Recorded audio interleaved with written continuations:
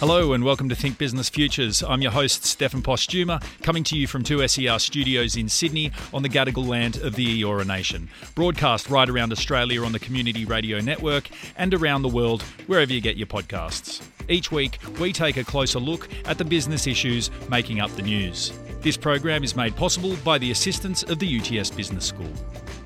The aged care sector in Australia has been largely characterised by one term: crisis. In March of 2021, the Royal Commission into Aged Care handed down their final report, finding that things like staff shortages, poor nutrition and neglect were common in aged care homes throughout the country. With the election this weekend, both major parties have made promises to address the aged care crisis. But how did we get to this point in a sector that's so important to the lives and welfare of so many Australians? And what are the structural issues that make fixing this problem of aged care so difficult? Nicole Sutton and Nelson Marr are both senior lecturers at the University of Technology Sydney Business School and members of the UTS Ageing Research Collaborative. They've just released a report that provides evidence-based commentary about the key issues impacting the delivery of aged care in Australia. And they join me in the studio now. Nicole, Nelson, welcome to Think Business Futures. Great to be here. Thanks for having us. Okay, Nicole, let's start. It's very common these days to hear the phrase, the crisis in aged care. It's been a huge political issue for a long time. As a reminder, let's begin with spelling out what some of the things that characterise this crisis are, not necessarily just the financial aspect, which is something we're going to talk about more extensively in this show, but the crisis in general, maybe touching on some of the findings of the Royal Commission, which handed down their final report in March last year. In terms of some of the big issues in the sector, we know that there's problems around workforce and there being enough aged care workers. There are financial problems, which you spoke about before. Out of the Royal Commission, there were also issues around transparency and governance. So there's a whole host of different issues across the sector. Let's dive a little bit deeper into that, though. What are sort of some of the... We hear these stories in the media about this crisis. I mean, it's when we talk about crisis, we can talk the political side of things, the bureaucratic side of things, but we can also talk about how it affects people. How is it affecting people in homes? So, okay, if we were to take it back to individuals, so there's a couple of different individuals that are important here. First and foremost, there are the people who are receiving care and their families. So as Nelson mentioned, we've got family members, people who are aging. We're all going to age. Our parents age. And so at the crux of it, we want to make sure that they are getting good quality care. And the Royal Commission highlighted problems around abuse, neglect, poor food, real big problems in terms of making sure that, everyone deserves, good aged care as they age. So they're the first group of people that are in the mix. The second group of people that are really important to consider here are the people who work in aged care. So we've got aged care workers, and they might be nursing staff, but they could also be personal care workers or people who provide lifestyle as well as, cleaning and maintenance. And it's critical that they actually have good working conditions, they're getting paid decent wages, they're not burning out. And as we've seen over the last few years, that's in a crisis too. The third group of people, individuals that are actually really important here, is Australian taxpayers, because a large proportion of subsidised aged care is paid by Australian taxpayers. And if we look over the long term, that amount of money is growing, and it's getting huge. I mean, we're talking about numbers that are about as big as the defence budget. So, young people today might be going, oh, I don't really care about aged care. That's going to happen later. Well, you're paying for it now. And so we all have a stake in making sure that that system is viable and financially sustainable and doesn't blow the budget. Absolutely. Let's talk a bit about the aged care business model. Nelson, I think it's important to lay some groundwork before we start diving into the financial aspects. How do aged care businesses make money, touching both on residential care and at-home care? Most of the funding that residential and home care providers receive is from the government. So the government will pay for each resident or home care recipient, and it's adjusted by their level of acuity. So that's their main source of revenue. And then there might be additional revenue that comes from the individual resident or home care recipient based on additional services that they require. Right. So despite the fact that a lot of this money does come from the government, these places and these services are run like a business. They need to be run profitably. They can't lose money just like any other business. Is that right? Yeah, absolutely. We have a mixture of different ownership models within the aged care market or sector. We have both for-profit providers as well as a non-profit, which are usually charitable organizations or religious-based organizations. And so although charitable or non-profits, their job isn't to make a profit, well, they still need to at least be financially viable in order to justify running. So they at least need for their revenues or their inflows to match their outflows in the long term. And obviously for-profit providers, they need to make money, right, in order to give back to their shareholders. And if they're not, then there's a good chance that they'll exit the market, and that will create obviously problems for the delivery of home and residential care in the long term. Absolutely. Okay, Nicole, today the UTS Ageing Research Collaborative is releasing the Aged Care Sector Report. You guys have been working on this for a long time, and we are coming up to the election. It's a busy time. I know you've been working hard. Tell us about this report and what it hopes to achieve. So this report comes from a partnership with Stuart Brown, which is a private consultancy firm that has been servicing aged care for a really long time. And from this year, we're taking over that report. And the idea being that, we continue to put out those sorts of stats. It gives us a sense of the state of aged care and also, I guess, informs policy and practice around, issues around workforce and financial viability. Absolutely. Well, tell us about the results of this report and what they tell us about the state of aged care. Sure. So the report provides the results up to December 2021, so halfway through the financial year. And in a nutshell, it's not looking good.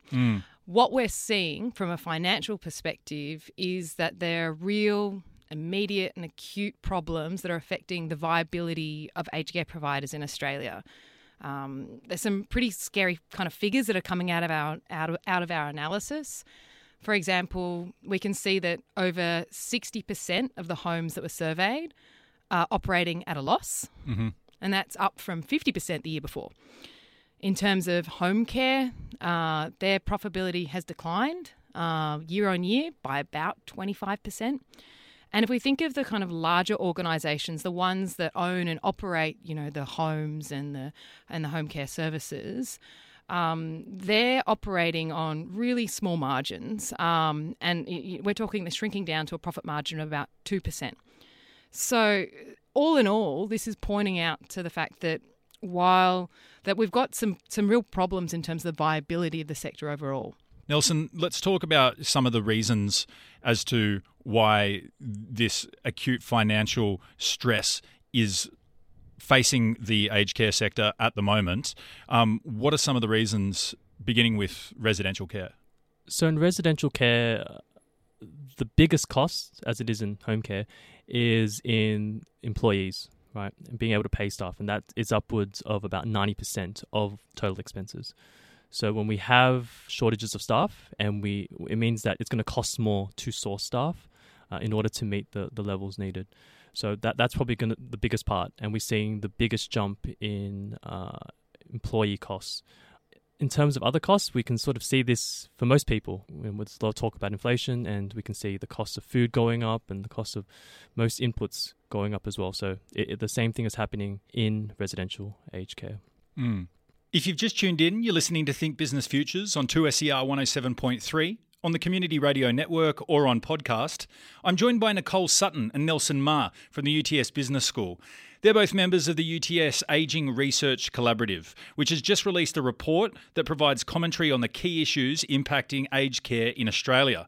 And that's what we're discussing on today's show. So before we move on to home care, let's continue down the road with residential care. So you've pointed out that there's increasing costs, with regards to inflation and also rising staff costs. What other factors? Maybe, Nicole, you want to give us a few other examples? Yeah, so if we look at residential care and the results that have come out, particularly in the last year, we're seeing a combination of both short-term issues, particularly coming out of the pandemic, as well as some structural problems that probably are more worrying over the long term. So maybe I can walk our way through that. Yeah, absolutely. So in terms of the short-term issues, yeah, we're absolutely seeing a COVID hit. Residential aged care homes are continuing to face increased costs relating to COVID. And that's because, for example, they're having to still outlay costs around, PPE, infection control, vaccination of staff. These are good costs to be incurring, but, their cost of operation has increased. And the funding that related to COVID actually ended in July last year. The other thing around COVID is obviously it's also affected the occupancy, which is a key thing that drives the financials of aged care organisations. They've got a lot of fixed costs. So if there's fewer residents there, then that actually puts them into financial strife. So that's the short-term impacts. Worrying, but, maybe as we come out of the pandemic, they might alleviate. The thing that perhaps worries us a little bit more is what we see as structural problems with the business model of residential aged care. So if we want to talk about business models, and I know some people are pretty uncomfortable when they talk, these are places that, are looking after people that are our friends and family. But as we spoke about before, we need to think about them as business models, because if they're not viable, then they don't have the resources to provide quality care, good food, and so on. I sometimes think about a residential aged home as a combination of a hospital, and that provides, bathing and personal care and clinical care and nursing, mixed with a hotel that provides, food, laundry, as well as, obviously, like the accommodation itself. And so those kind of breakup of those activities is actually how aged care homes actually get that money, the revenue streams that come into them are actually allocated to those different sorts of activities they do, the care components and the more kind of, I guess, hotel kind of elements. And those revenue streams that come in currently under the regulatory settings are pretty constrained, probably because we've had a history where the government paid for everything and they wanted to make sure there was kind of fiscal control. But nonetheless, there's kind of caps across all those different sorts of revenue streams that come in. And the wash is that when we look at where aged care homes are actually making their money, if we look at the kind of hotel aspect about an aged care home, that's, the actual the bricks and mortar and the food and the laundry, most aged care homes are actually losing on the hotel side of their organisation. And the only place that they're making margin is on the more kind of hospital side, that is the clinical care and the personal care. And that seems a bit skew-if, right? Because, if I was to ask you, where should a home make money? And presuming we're kind of all in general agreement that, on the whole, these homes should be able to make a reasonable return so they can stay viable in the future. You'd probably say, well, I want them to be, cost neutral in terms of providing clinical care, nursing care, and so on. They shouldn't make money, but they should be able to cover their costs. And on the other side, they should be able to make some money from the kind of hotel part of their business. Yeah. But given the current policy settings, they can't. And that's really constraining them. And it means that to be able to cover the losses they're making on the hotel side, they're having to cross-subsidise from the kind of hospital side. And that's why you see, not enough staff in there. And that's probably the underlying reason why we're seeing some of the things that happen to those real people, the abuse, the neglect, the poor food, is because of the constraints that sit there. Nelson, let's move on to home care. How does it compare to residential care in terms of this financial pressure? In home care, the situation isn't as bad or as acute as it is in residential care, but there's still some issues that are arising. So, for instance, the profitability of home care services declined year on year by about 25%. So it's quite a significant drop. And we can see that there's a general trend towards higher costs, but there's also a general trend towards higher costs relative to revenues, particularly for low entry-level packages, so packages that don't require as much care. That's going to be problematic because of the fact that the government is trying to expand home care services to include more entry-level or lower care packages. Interestingly, about home care, I assume that a lot of people that would be in residential care opted for home care throughout the pandemic. Aged care homes weren't the best place to be through COVID. Is there any reconsideration of how the home care system is structured and how it can be used to alleviate some of these pressures on residential care, Nicole? Yeah, so we are seeing a big expansion of home care services in Australia. And this follows on from a commitment the Commonwealth made 2 budgets ago to really ramp up the availability of home care packages. You might recall a few years ago, and it's still a problem, but there was a big concern about the waiting list, and that's still the case. But they are releasing, packages. They've released some last year. We're going to see another something like 75,000 more packages are being released, and that's already been committed to. So they're expanding it. And as Nelson indicated, they're also redesigning the program so that it better integrates with what's called the Commonwealth Support at Home program. The service that people know about that one is probably like Meals on Wheels. So that's not even officially kind of care per se, but it's providing domestic support, other support services to people who are probably really quite independent. So we are seeing an expansion of home care services. It's interesting you mentioned the thing about COVID, and we did definitely see a drop in occupancy in residential care during COVID. But we're also seeing indications that flowed through in home care as well. It's hard to see, but we think what's happened is that there's been a slight adjustment in the sorts of services that clients were selecting. So, for example, opting for services that are less face-to-face contact or perhaps delaying or postponing them. So instead of having someone coming in to bathe you, perhaps you've organised for a home modification or gardening or so on. And that also actually affected in the short term the margins of home care providers too. But to answer your question, in terms of the long-term prognosis, we're seeing a massive expansion of home care. But, that's also got problems in terms of the capacity of having enough workers to be able to meet that demand. Okay, well, let's move on to staffing, because it is probably the critical issue if we try to identify one of them, and it's a huge part of the election policies both major parties are taking through. What insight does your report, Nelson, offer into the state of the workforce? We had 3 key findings in relation to staffing. So in residential care, direct care staffing time only increased by about 2%.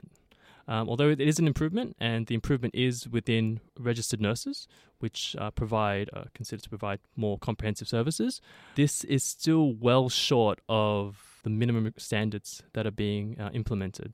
So the minimum standards are basically staffing levels that the government is committed to enforcing. And that's due to come in next year. So that's the first key finding. The second key finding is that direct care staffing time was largely stable over the last 2 years or so, but we have seen a steady decline in the amount of home care staffing time to the tune of about 32% drop.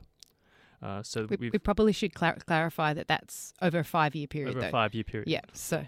Yep. And so at this stage, clients receive about 32 minutes of care per day. Okay. Wow. Righto. Nicole, what has caused these such low staffing results? Yeah, so these, I guess on the one side, sluggish results in resi care, and then on home care, we're seeing a decline. It's a bit of a perfect storm. On the one hand, you have the fact that, attracting and retaining aged care workers has been a problem in the industry for a long time. And then we had COVID, and we still have COVID. And that's really disrupted the supply of aged care workers. So, you've got border lockdowns stopping migrant workers from coming. You have staff being furloughed. And also, just the impact of COVID happening on the working conditions of staff in aged care. And then the third thing is the massive ramp up that's happening in home care that I was speaking about before. So the demand for workers is also, really strong. So you put those 3 things together, a history of difficulties attracting and retaining staff, with poor working conditions and concerns about wages as well, with COVID, with the expansion of the sector, and you have a perfect storm. And that perfect storm's probably going to get worse. Yeah, well, it's interesting as we move into the election, both parties have, committed to changing these staffing levels, committed to higher staffing levels. Nelson, let's contrast the different policies a little bit from both major parties and how well they go to addressing this staff shortage. So the key difference right now in terms of commitment to aged care staffing between the Coalition and the Labor Party, that sits within the minimum standards, which I talked about as being these minimum standards or minimum levels of care that are required within residential aged care homes. Yep. So the Coalition, they have committed to three key requirements around the amount of direct care as well as the amount of registered nurse time. And so they've set a limit, for example, 16 hours of registered nurse being on call at any given across a day. Labor, they have accepted those standards, and they've actually sort of required higher thresholds. So instead of having a registered nurse on for 16 hours, they want a registered nurse on 24 hours a day. The thing about all this is that under the Coalition's minimum standards, based on the data that we have looked at for the most recent period up until December 21, we can see that only about 5% of residential aged care facilities meet that threshold. And if you were to apply the Labor's higher thresholds, only about 3% meet the current requirements. Okay, well, it is easy for political parties to make some really good sound bites going into an election saying there's going to be registered nurses in every home and, we're going to meet these minimum standards and things like that. But let's talk about reality. How is this going to happen? Yeah, you're right. I mean, it's very easy to talk about targets, well, for some, but targets are important. And these minimum standards are important. Lifting the amount of staffing in aged care is going to drive improvements in quality that, care recipients, their families expect, right? But just having these targets doesn't solve the problem of, well, where do these workers come from? And neither party have actually really outlined how they expect to boost the number of aged care workers in the sector. I mean, there's a little bit there. I mean, there is some discussion about the Fair Work case that's going to happen later this year about a wage increase, but and there's bonuses for retention and so on. But I mean, as Nelson said, we're looking at an industry, and it's based on our sample, which isn't the whole industry, but we're looking at an industry that 95 to 97% of homes, if the standards came in today, wouldn't meet them. And so there's going to have to be an increase in staff. So where are they going to come from? And so there needs to be attention on how do we get there, and things around training, having career pathways, making sure that we hang on to our enrolled nurses. One of the things we saw in our results is the enrolled nurses are actually dropping in our homes, and they're really important because they're a pathway to becoming a registered nurse. And if we want registered nurses 24 hours a day, then we're going to need more enrolled nurses to get there. But it's also back to those fundamentals about fixing the working conditions so that the aged care workers feel respected, they've got good working conditions, they have good working hours, they have dignity in their work and they're valued. So they're not only coming into the industry and people wanting to work in that industry, but they're also staying there too. So, I mean, it's not a quick fix. You can't just, ship them in, but there needs to be more attention actually fixing the underlying working conditions so that you have more aged workers and they're staying in the industry. So, and that they're getting paid in a way that really values the work that they do for our older family and friends. Sounds like basically a complete overhaul, and I think anyone would be forgiven to be sceptical of a government's ability to basically reform an industry. What we seem to be talking about is for the sector to be profitable, to be viable, to a level that meets a minimum requirement. We, in my opinion, should be striving for better than meeting a minimum requirement and having a sector that provides good aged care. That means that our grandparents and our, the elders in our family and things like that aren't terrified of going into care when they get to that age, that they don't want to just hang on to the last second at home and be treated at home constantly, that aged care is a vibrant industry in this country that people aren't fearful of, that's not under crisis. Is there a way of addressing this, Nelson? I think we'll wrap up here, but I'll let you both have a comment on it. What do you think, Nelson? Yeah, absolutely. There are always ways of improving the system, and I think the fact that this issue has come to the forefront of our attention through the election cycle has meant that there are a lot of great ideas out there, and people making good suggestions, and I think having those minimum standards is a great idea, and it's just now a matter of coming up with ways of addressing these workforce shortfalls. If we're having this conversation, as long as we're having this conversation and it's in our minds and doesn't slip into the background, I think governments as well as other organizations and stakeholders would be able to come to improving this model over the long term.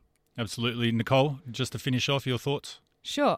Nelson's right. This is the forefront of everyone's attention, and not just for the election. Like, it's been a forefront for years, and it's a real window of opportunity for change.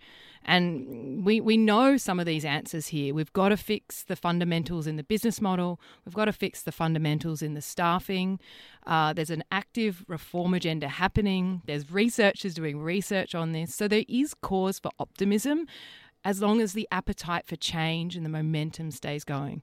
But you're absolutely right. This is critically important. This is going to affect all of us. And so we're all invested and have a stake in fixing this sector. Do you want to just finish off and tell me where people can sort of have a look at this report and find some more info? Absolutely. So this report is available on our website. So we're from the UTS Ageing Research Collaborative.